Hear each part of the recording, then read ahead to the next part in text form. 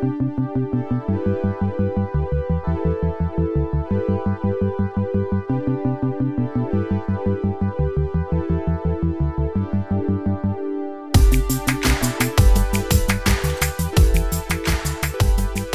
the Shoal Weekly Podcast with Joe and Charlie. How you doing, Chaz? I'm good, man. How are you? Yeah, not too bad. A bit tired today. Had my COVID vaccine yesterday, so I'm just feeling a little bit rough, but very eager to do this podcast today. Ben, welcome back. We missed you last week. How you doing? Yes, I'm great, thanks. I'm very excited for this week. It's going to be a good one. Good. As always, do be sure to follow our socials for updates and news. Hit that notification bell. Drop us a like or a follow. We appreciate the support. Our podcast last week actually was our most streamed episode to date. It was a big jump in numbers. Yeah, big jump in numbers. So thank you to each and every one of you for giving that a listen. If you haven't, go check it out on our channels. But yeah, I mean, let's get to it. If you have been following along on our socials this week, you'll know that we're going to be talking about the long-awaited director's cut, if you can call it a director's cut, of Zack Snyder's Justice League. But before we get into that, Ben, it's been 2 weeks since we caught up. Have you managed to squeeze any notable viewings into your evenings? More of that witches show. That's finished now. That's finished. Sad noises. Can't wait for season 3 of that. That's going to be epic. I thought you might have been rewatching it all. maybe when the next season comes out. So in the last 2 weeks, I've watched a couple of Netflix shows, a couple of classic tween dramas, and all that good stuff. But notably, the film I watched this week was Jexy 2019, which has got Adam Devine, who you'll probably know from Pitch Perfect. He's the guy that gets with Rebel Wilson, like the kind of plays himself in every film kind of thing. It's about he gets a new phone which has this bugged AI that takes over his life and falls in love with him. It was pretty weird, very funny, very, very funny, and just a nice film to watch. It's on Netflix. It's on Netflix, so give it a go. Nice one. Nice. Chaz, what have you been watching this week? I watched Little Miss Sunshine, which has been recommended to me for years. And have you seen Fundamentals of Caring, either of you? No, I haven't. I've heard of it though. It's a bit like that. This family go on a road trip to. I know in Fundamentals of Caring he's ill, but in this one they want their daughter to compete in a beauty pageant, and it's about they're a bit of a dysfunctional family, and it's pretty funny. It's got Steve Carell in it. I wasn't all a hype. Didn't really live up to it for me, but it's very nice. It's on Amazon if you want to give it a watch. I feel like there's going to be a lot of that today, like building up the hype to nothing. Yeah, for you. Yeah, definitely. What about you, Joe? What have you been watching? I kind of went on a bit of a Star Trek binge. I was pretty bored one afternoon, and I saw that Star Trek Into Darkness was on Amazon Prime. I haven't seen it since it was released, and yeah, I mean, it was all right. I think I have the same opinion now as I did when it came out. Benedict Cumberbatch was, this was when everyone thought he was the perfect villain for every movie ever. And yeah, Benedict Cumberbatch is doing Cumberbatch things in the movie, very deep, gravelly voice and staring intently. But yeah, no, it's good fun. I think those films in general, the new Star Trek trilogy, there's nothing wrong with them really. I think they're pretty good. I did actually manage to catch Raya and the Last Dragon, which is a Disney Plus original. Was supposed to hit cinemas, but it's the latest Disney animation. It's pretty good. I think it plays it very safe because it takes a lot of inspiration from a lot of cultures from throughout history and across the world. But because it's set in this completely different realm, like it's not Earth, they can get away with it being quite stylized. So the buildings are clearly very Cambodian, and Raya dresses like almost like Mulan. Right. But then there's a lot of Central American kind of inspiration. It's a very good, very safe Disney flick. There's nothing special about it, but yeah, it's if you've got kids, it's a great one to stick on. I think they love it. It teaches you about trust and friendship, all that good stuff. But yeah, it's good. Check it out on Disney Plus if you can. Yeah, so obviously we're talking about Zack Snyder's Justice League. Before I ask you guys what you think about it, I think the biggest question I always get from people who I talk to about the film is, what is the Snyder Cut, and how is it any different from what we saw back in November 2017? Do you guys want to know the story, like how the film got to where it got? Sure, give us a little update on that. Yeah. Well, obviously, it's the third film in Zack Snyder's DC. I suppose it's been dubbed the Snyderverse. Of course, it has, because very self-indulgent title there. But I'm going to try and make this story as short as I can. But it is sort of 5 years of behind-the-scenes stuff. But essentially, shortly after the success of Man of Steel, Chris Terrio was hired to rewrite Justice League. He'd also rewrote Batman versus Superman to sort of align with Warner Brothers' plans to have this big, large, shared universe to compete with Disney and Marvel. They announced loads of spin-offs like Wonder Woman, Aquaman, all of that. Zack Snyder had the director's chair for all 3 films, but you can sort of tell over the 3 films that his vision began to slip through his fingers. Christopher Nolan actually supported Zack as producer for the first film, and then he was executive producer for Dawn of Justice. But yeah, unfortunately, even Nolan couldn't really hold back the Warner Brothers execs by the time the third film came around. So sort of throughout late 2016, early 2017, Zack Snyder began to have all the foundations of his direction really dismantled. So his cinematographer, Larry Fong, was replaced. And then the 2 big names, which I'm probably going to be mentioning a lot, is Jeff Johns and John Berg, who were directly from the board of Warner Brothers itself. They stepped in as producers and sort of booting Nolan out of the picture. But anyway, Jeff Johns served as the chief creative officer for DC from 2010 until 2018. He's got a really great history of a great career of writing comics for both DC and Marvel. And he also produced that god-awful Ryan Reynolds Green Lantern film in 2011. Right. I don't think we need to be reminded of that.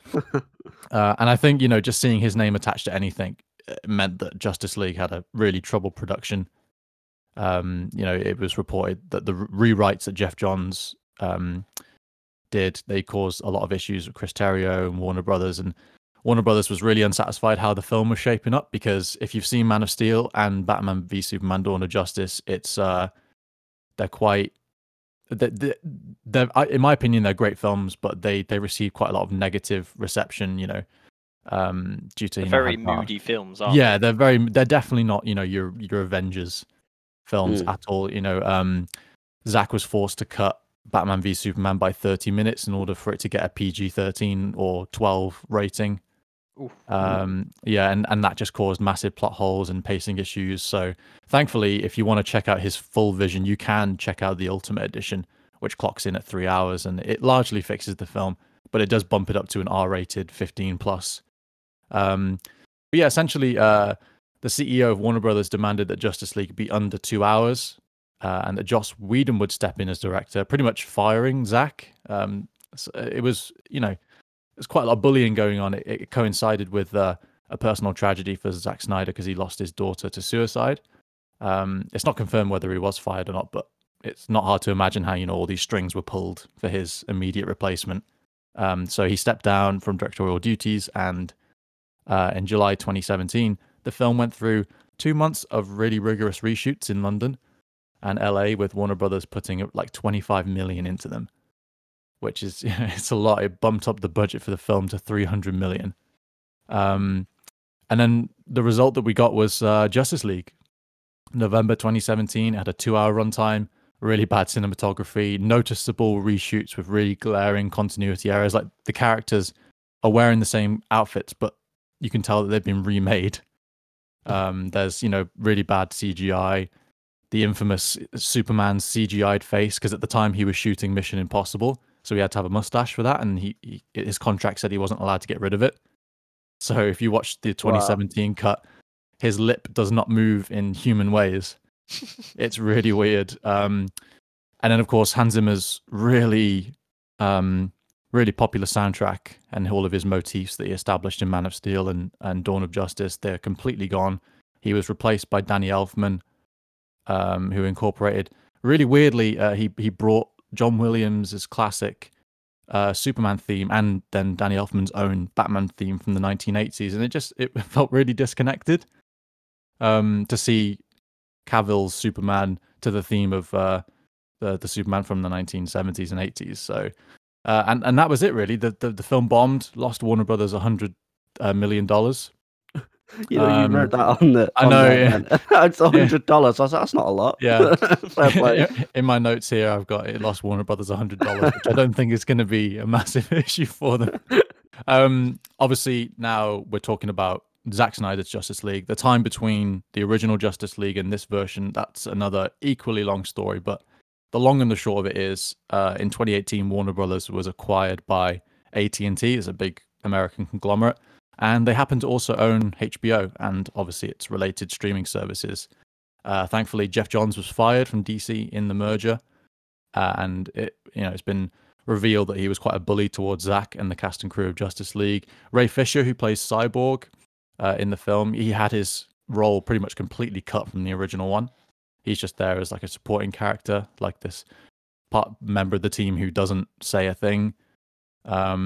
And he confessed that his treatment on set by Jeff and Joss Whedon was really unacceptable. And now there's this massive investigation into Joss Whedon being like a misogynist and a bully, because people from like Buffy the Vampire Slayer have come forward slating him as well. So yeah, long story short, new management, and the memory of Whedon and Johns like soon became a pretty distant memory. So online support for Snyder to release his version of the film began to stir. There was hashtag restore the Snyderverse or release the Snyder Cut trending on Twitter for years. And then he then eventually did admit that his original cut existed. And in May 2020, they announced that HBO Max would be releasing the Snyder Cut. It's a brand new cut with updated CGI, restored cut characters, 4-hour runtime, which we'll talk about. And then obviously Hans Zimmer's motifs reinstated by the up-and-coming composer Junkie XL. Hans Zimmer couldn't come back himself because he was busy with Dune. But yeah, he's worked closely with Junkie XL, I think, on numerous occasions. Didn't he do the Dark Knight Rises? And yeah, didn't they do? They both did Batman v Superman, was it? I think so. Yeah. I think Hans Zimmer did. Hans Zimmer did the first one, didn't he? Yeah, just by himself. Yeah. So, of course, that's the kind of like the very basic story of to how we got to this film. But I just want to know what, off the top of your head, what did you think of it? You know what? I quite enjoyed it. It was an interesting experience because I think glaringly 4 hours is gonna. I think unless you're a really hardened film watcher, 4 hours is quite a long time to sit still and be fully concentrating on it. So I definitely enjoyed it more than I thought I was going to. Like the story flows nicely. I think, clearly with 4 hours, with so much time to play with, you're able to get so much more story in. So a lot of the scenes flowed really, really nicely into each other. Sometimes probably too slow. I think we're quite used to having quite quick-paced modern films. And this definitely went a little bit the other way, and some of it was kind of very, very step by step, and told you everything you needed to know rather than let you assume things, which I think modern cinema tends to do a little bit more. But it was nice. Really enjoyed it. There was definitely, I suppose we'll probably talk about it a little bit more, but artistically, I think the visuals of the film, it was very Zack Snyder. It had a bit of almost like a sheen to it, like kind of a hyper realistic look. A sexy film. Yeah, sexy, like very, very moody colors, very the kind of the gold, the lightning, the special effects kind of pop in, and you really notice them. And to be honest, I thoroughly enjoyed it. It felt more like a superhero film than I would say most of your Avengers films, because I think they try to make them really realistic, and I think this was just kind of going above and beyond that. So really enjoyable. I enjoyed it. That's probably the bottom line. I'm sensing Charlie's opinion. I just didn't care. I just really, really didn't care at all. It just bored me, really. Yeah. I don't know. And maybe it's because I haven't really invested in the previous films. I just like the bad guy was so shit. Like Like, just what was his point? Like, he's like, I get he was serving that other dude, whatever his name was, Dark but side. even that guy was like, he hasn't got the same motivations that Thanos had. And like Yeah. Thanos's motivations are really good. Like you can see why he's doing it. Like you sort of go, oh yeah, that makes sense. Like that if you weren't such a dick, I'd probably like support you. But man, I don't know. And I think 4 it hours. was, yeah. 4 hours. I think that bad the villain. I think it's very different from Thanos because Thanos was obviously trying to kind of solve the question of the universe, which was there's a finite amount of resources in space, so I'm gonna make sure that everybody can like at least everyone will have representation. Like whole races, nobody needs to go extinct or anything like that. But the cost Yeah, of it is I'm gonna kill everyone. Like I'm gonna kill half of everyone but to you can make it sort of happen. see his reasoning behind that. Like it makes Yeah, sense. there's like a twisted, Yeah, very logic to twisted, it. almost like he's trying to do good because he doesn't want what happened to him, and he can't live with his own failure, so he wants to like force that on everyone else. Yeah, But exactly. I think with the DC, and I mean, obviously obviously Green Lantern everyone knows it's such a pretty awful film. I mean, despite it kind of being a bad film, I actually enjoyed Green Lantern mainly for the the story it was trying to tell and the universe it was trying to bring in. Because there's quite a few references, isn't there, throughout this Justice League film to the Green Lanterns, Yeah. and we actually even see some footage of 5,000 years ago when they We see a originally lantern, fought. yeah. Exactly, there's a lantern, and he kind of gets his ass kicked, which is interesting. But it's there, and there's when Steppenwolf, when the main villain, kind of basically comes to Earth and starts his invasion, he's like, he quite clearly says, "There's no lantern, there is no protector of this planet," and it's kind of like a glimpse. He's obviously, um, essentially in the film, he's trying to gain redemption by conquering this planet, because he's obviously been cast out by the guy he serves or whatever, and we see almost like this glimpse into the larger universe, which is this hundreds of thousands of worlds. Like one of the other servants of this Dark Lord, I can't remember the guy's name. The Dark One, isn't it? Yeah, he Dark says, side. yeah, Dark Side. You still owe Dark Side 50,000 worlds. So it's almost like this, and he uses the line multiverse, and so they've got loads of different universes, loads and loads of different worlds, and it's almost like this huge galactic event. And I think that's what Green Lantern tried and failed to give us. So for me, when I was watching it and seeing that, yes, it kind of in that film, he felt like quite a weak villain because he was totally OP basically until Superman showed up. I've got comments about Superman as well. Yeah, we'll talk about Superman in a minute. Yeah, But that's the Yeah. whole thing.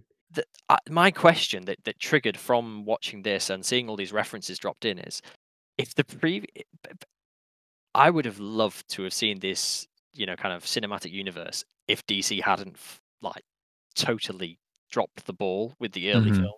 If they'd been able to get the momentum and the funding and the popularity of the MCU, for example, I just think it would be an incredible storyline. And I think obviously, the comics give us a lot of that. That's the original source material, but it's almost like what could have been, and I kind of like that.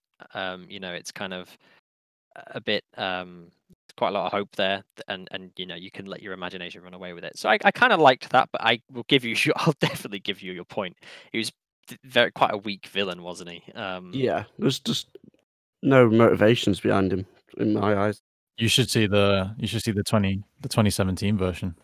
Is it even worse? Yeah. Oh, It's horrendous. and I think that for me that's the bottom line. I'm talking to you both about the film. Ben, you've seen the 2017 version. Charlie, you haven't. No. So I think that what I really enjoyed about watching this version is, and one of the reasons why I didn't mind the long runtime is that in the back of my mind, I always had this other level to my viewing experience, which was that I was comparing the two versions instead of just going into the story.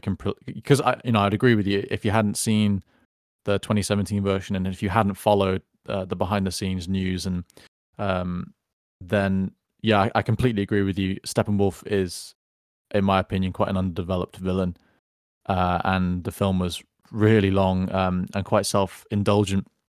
But in defense of Zack Snyder and the film as a whole, I think the trap that everyone falls into is that because of the hyper success of the Marvel Cinematic Universe, everyone is just constantly in this state of comparison between the two franchises. And I think it's important to establish that Zack Snyder never wanted to do a cinematic universe.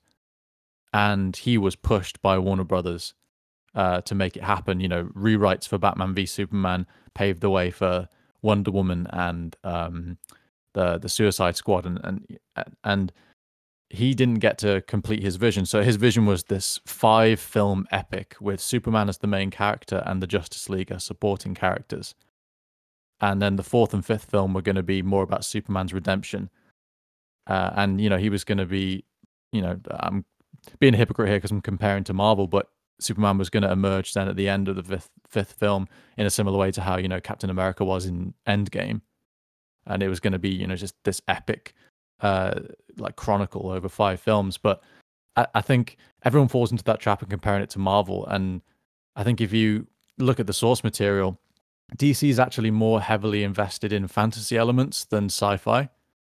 Yeah. And that's one aspect of the film that I really liked is, you know, you look at the Marvel side of things and they're very invested in sci-fi aspects. But watching that, watching the Snyder Cut and seeing that flashback to, you know, 5,000 years ago, it kind of felt like the start of the Fellowship of the Ring. Yeah. Like this epic, you know, super bad guy, and there was this weird kind of fantasy element about it. But you know, the Earth has to be scorched in order to get this equation, which it feels like this kind of hellscape, and we get to see that hellscape in Bruce's nightmares.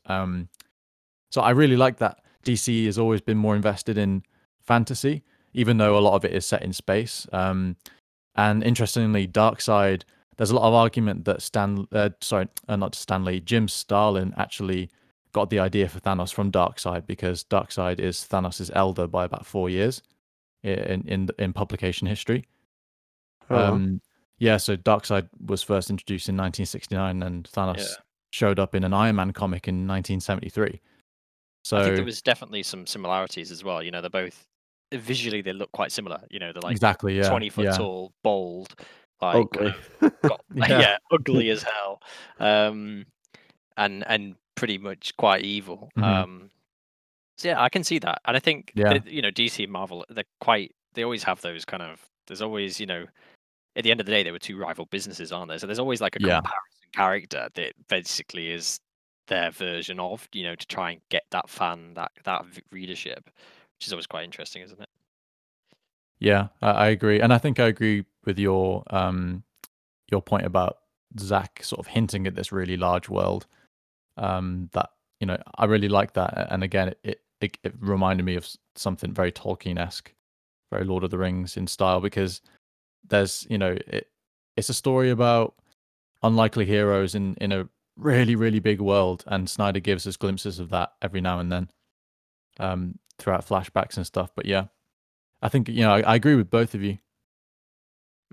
I think definitely the scene that really makes it kind of almost Tolkien like is when the Amazons are like kind of charging it, you know, and it's like fetch the legions, and then there's like you know, thousands of Amazons charging down a hill. It was very like almost like Riders of Rohan-esque, you know, into a battle scene, and then it was kind of like, it was such an anticlimax because like Steppenwolf was just like, see you later. When I like started watching it, I was like dead confused about who was, especially in that scene, who was part of what, like race sort of thing. And when I was watching it, I was like, this is how people must think when they watch Lord of the Rings. Like, because we just know all they're elves, they're men, they're dwarfs or whatever. But if you don't know Lord of the Rings, you've not got a clue, have you? Like, I feel like I was just thrown in. Like, I haven't not watched. It's my fault. I haven't watched the other films, but just like being thrown in and being like, oh yeah, these are this race. You should know that anyway. Yeah, there are some great attention to detail in that flashback scene, that 5,000-year battle. If you look really closely, you can see what's his name? He was in Harry Potter. Damien Thewlis, I think his name is. He played Hades in the Wonder Woman film as the antagonist. And if you look closely, you can actually see he's like been CGI'd in as a younger Hades in that battle. And then you also see Robin Wright as well. Very, you know, famous actress. She was in Forrest Gump as well. She played Antiope in Wonder Woman as well, and you can just see her briefly. So attention to detail.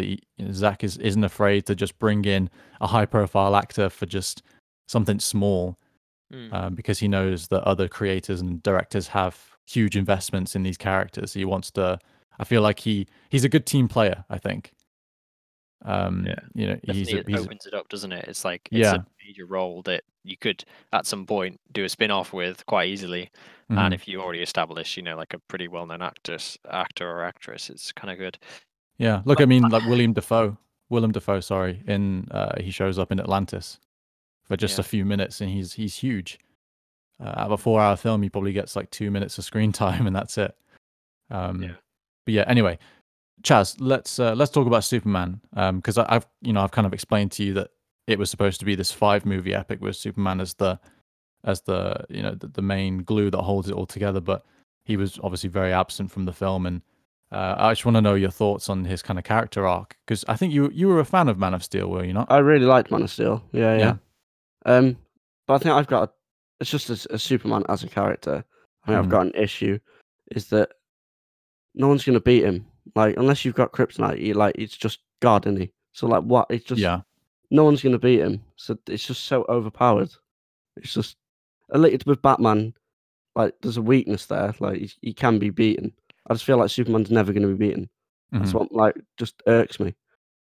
I quite liked though how the film, like, I mean, obviously, I think you may have to have watched Batman versus Superman, but the whole thing is, yes, he can't be beaten, but the question is he good or evil? And it's almost like his battle isn't really against anything else because nothing really can beat him. It's just against himself. It's in his head.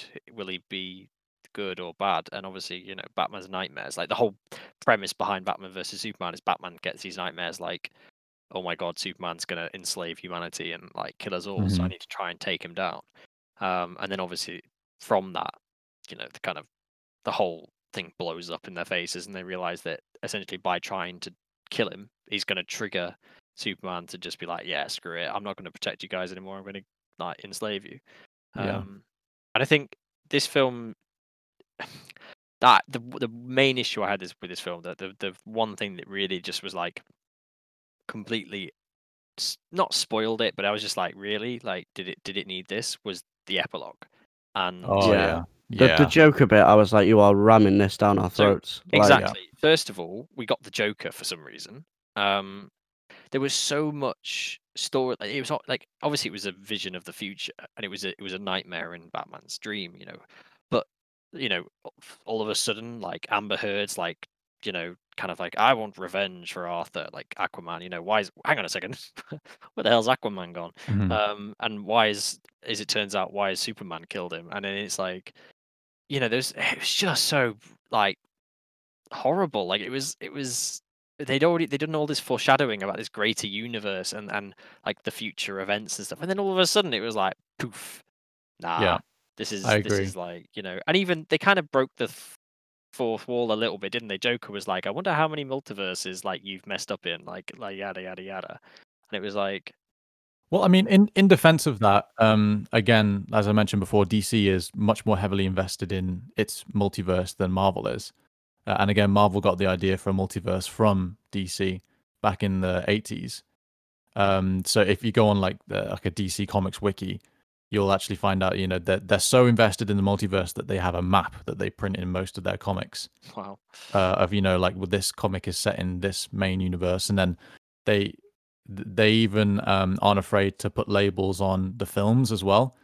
So like in the comic books, you'll actually see that, this comic book is set in this universe, but the TV shows Flash and Arrow and Supergirl that are running at the moment, they're in this universe, and then Zack Snyder's universe is this one, and so they're much more. I think they've got a tighter grip on their multiverse. So I don't have an issue with that, but then in the film, like, why does the character need to be aware of that? Like, we don't, like, theatrically, I just want to enjoy this film in this universe. Give me another version of events in a couple of years in a different film, I'm totally fine with that. But it just felt so janky that the character was referencing it, like. Yeah. Well, I think so the reason for that is in the comics, the characters are very emotionally aware when a timeline is broken, because they experience, like Bruce Wayne is, they experience these dreams, and so in that, I think I watched a breakdown of the ending of the epilogue and what it all meant, and in defense of the epilogue, I enjoyed the content. It was in completely the wrong place. I would have put it in the middle when Cyborg is trying to connect to the Kryptonian ship to bring Superman back, and he has that sort of minor flash forward, Yeah. but they could have put it there, or they could have just put it anywhere else. But at the end of the film, it just felt really, really tagged on. Yeah, well, even in that scene with the Kryptonium, in the Kryptonian ship, the voice of the ship, like the AI behind the ship, is like, it's you have to. I really had to listen to hear it, but it's right at the end as he touches the box. Hmm. It's like future. What was the line? It's The something like, future is now set or yeah, something, or no, yeah, the future is changed or something. So yeah, something's oh the yeah, that was it. timeline has changed. So like, there's definitely a reference to the fact Yeah, that in that film they're aware of their own timeline. and it's Um, because Barry didn't touch the box in time and oh, had is to it? like reverse it. Yeah, so if you look closely, the box starts to reverse and come out of the water. Oh, I just thought that was because he was going that fast that he spent time But until yeah, he it fell is. that Yeah, moment. but also that that instance in which he doesn't reach the box on time, that then Um, carries on as its own universe in which it didn't work and they didn't bring Superman back. And then the reason for the nightmare timeline that Bruce keeps dreaming about is because, again, Steppenwolf was successful in igniting the Unity, and Barry had to run faster than the speed of light in order to supercharge Cyborg to turn it off. yeah, So we saw that. again, within in one film, we've then got two instances of Flash. He's a great character, but he really messed up twice. Yeah, And he wasn't quick enough, and so those timelines are because of that. And Batman is aware of it, and Joker's aware of it, and yeah, but obviously the interesting thing is that that's not, even though those timelines had the potential to exist, he Flash still actually undid it, didn't he? So he corrected. So maybe you could like, I thought it's kind of interesting to think about. Is yeah, Batman getting visions of a different timeline, and is that actually messing? Like, I is think that he is. causing issues with the current one? Yeah, I think that's exactly it, because Andy Muschietti is going to be directing the upcoming Flash movie, and it's going to be based on a storyline from the comics called Flashpoint, in which Barry has to fix all the timelines he's created by running quicker than the speed of light. And what's actually pretty cool is it's been confirmed that Ben Affleck will be in it as Batman, but also Michael Keaton from the 1980s will also be in it Oh, That's cool. as Batman. So because they'll go Flash is through the going to, different ones. yeah, Yeah. yeah, he's going to be going through different ones. So I wouldn't be surprised if we see the Nightmare timeline in which Darkseid and Superman rule all in that film. But yeah, I would say again, I liked the epilogue. I think it should have gone somewhere in the middle. And I think the only gripe I have with it is that, and again, this is my feeling, that Zack is a little self-indulgent, and that this film was kind of like a, I can do it because I can. Was obviously, yeah, the Joker Batman interaction, and he's admitted on interviews recently that that was complete fan service. He felt like the fans, because they petitioned for this film for so long, that they deserved that classic interaction, and I didn't need it No. at I like. all. I'll be in fairness though. The one thing I liked about that is it actually made me really like Jared Leto's, because it was Jared Leto, right? Yeah, yeah, yeah. I really liked his Joker. It was a much more jokery Joker than the one we got in Hmm. Suicide Squad. And if that's the Joker that it's quite well catalogued, isn't it? Like how the lengths he went to make that Hmm. absolutely psychotic character. I mean, he's a bit psychotic himself, really, but to make that character, he went to some crazy lengths, and it's kind of a shame that we didn't really get to see that in the actual Suicide Squad, and they replaced him, kind of. But yeah, Well, that was. again, that's because of Jeff Johns. He you know Mm, he completely butchered David Ayer's vision for, David Ayer and Zack Snyder worked really closely to make sure that Suicide Squad really linked into Justice League, because I think the original draft for the script for Suicide Squad was that at the end, I forget the character, the witch that they fight in that yeah, film, yeah, was actually going to be working for Steppenwolf, and that she wanted a mother box for him. which would have linked it in a bit more, and Joker obviously would have had more screen time. But yeah, no, I think he did a great job. He was a very comic book-esque Joker. He made some really great references to Robin. If you were listening closely, he said, why would you send a boy wonder to do a man's job? Which is a big reference to the comics in which Joker killed Robin. You can actually see Robin's costume graffitied in Batman v Superman as well. Sort of like a shrine to him, memorial to him. But yeah, it was a great interaction. And then there's something about Batman saying the F word as well. Don't know how I feel about it. But yeah, I mean, why don't we talk about the film itself, soundtrack, and obviously big elephant in the room is the shape of the film, the aspect ratio. Charlie, I know you weren't a fan of the square. I don't mind that aspect ratio because I think we said last night, the Lighthouse does it, doesn't it? But I think because the Lighthouse is so stylized, it fits, and it's a bit more independent. It's a bit more arty. It works, but for this film, it just really took me out of it. Yeah, because this is a big blockbuster. I just feel it needs that usual cinematic ratio. And if we're on about looks of the film, yeah, it was shot well, but the color grey was all I saw really throughout the whole thing. It was so grey. It may as well have been black and white. Literally, I think it would have been better if it was black and white. I think they're going to do a black and white version. I think that was in the pipeline.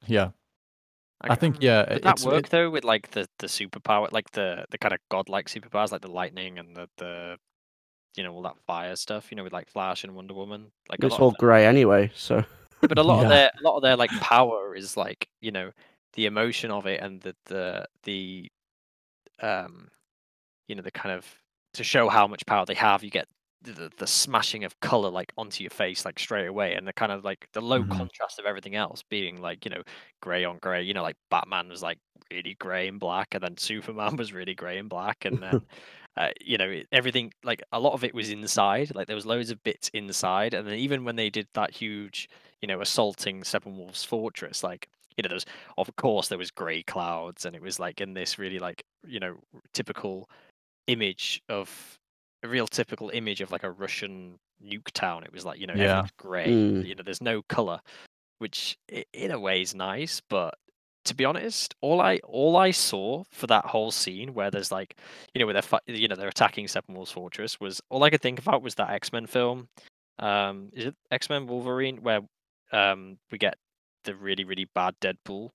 Oh yeah, X-Men Origins. X-Men Origins, where like and then especially when Superman comes down with his laser eyes, and because they're inside the cooling tower, all I can think of is just Deadpool's face, like just sitting there. Superman. It's kind of funny. Also, I love a slow motion scene, but I don't like the whole film being in slow motion.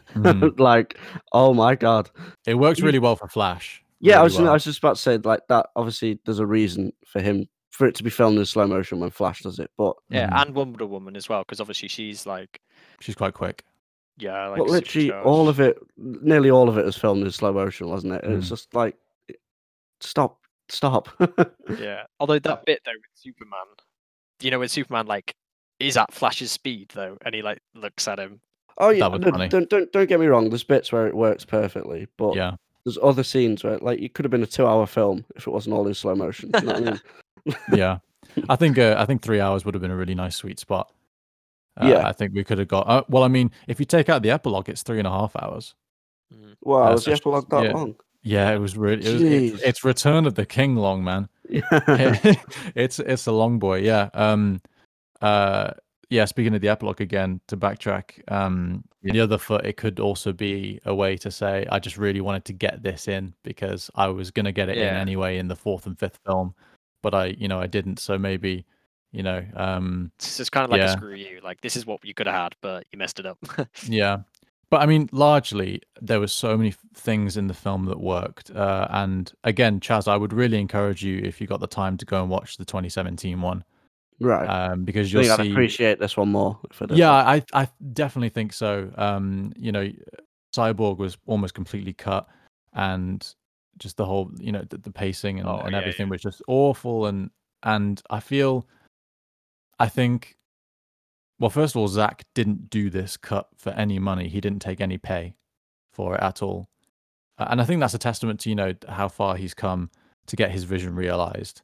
And, pardon the pun, it does feel like a lot of justice for him. And Whee! especially, yeah, and especially for his daughter as well. You can see, he dedicates it to her at the end of the film. So I think in that regard, it's there are not things that aren't right with the film, that it's not perfect, but it feels so personal and like this epic, almost kind of road tour of all of Zack Snyder's best and most cliche qualities as a director. It's overly stylized. There's so much slow motion. He loves Leonard Cohen too much, and just wants Leonard Cohen songs in all of his films. And but I think in this case, I don't mind it because it's such a personal project for him.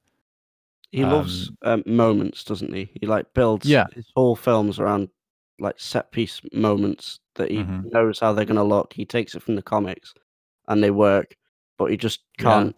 I feel he can't get to that point well, and then realize it fully, and then go away from it nicely.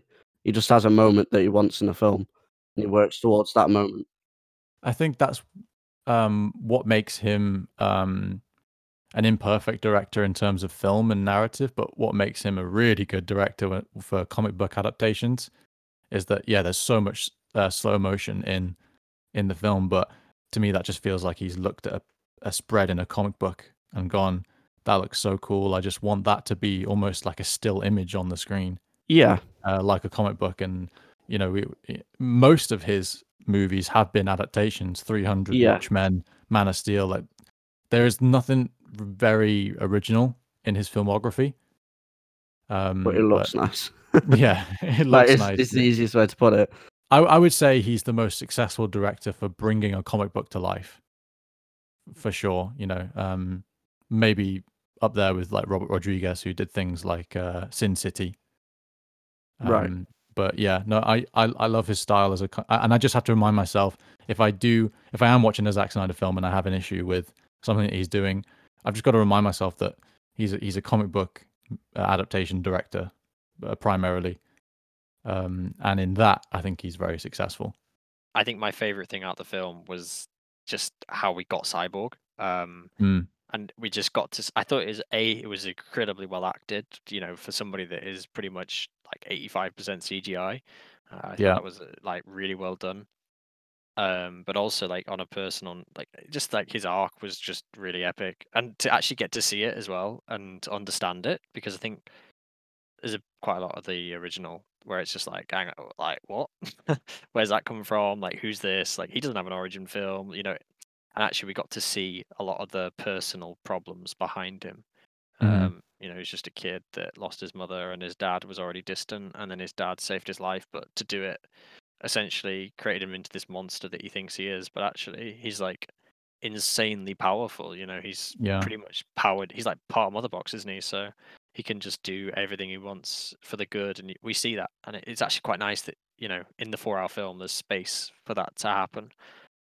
Obviously, notwithstanding the accusation, the whole accusations in the trial of, well, not the trial, but the investigation into why was he cut majorly out of the first film and all that. So it was nice. It was very cathartic to see how actually, to use your line, he got some justice. Yeah, absolutely. I think that's I think it's a great note to end on. That we're seeing a work of art that fulfills a director's vision, and also like you said, it's great justice for an actor who, this was his first major film role, and he said that he faced sort of racism and bullying on set, which is unacceptable. And then the reward for our patience is we get, I think, the best character arc in the movie.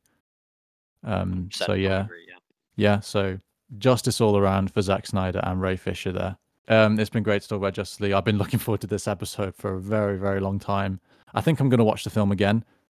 Because I think it's got rewatchability, but I might do it in episodes this time. But yeah, anyway, please do sure you leave a like, hit that notification bell and subscribe. You can check us out on YouTube and Spotify and Google Podcasts as well. Don't forget. We'll be back next week with Gladiator.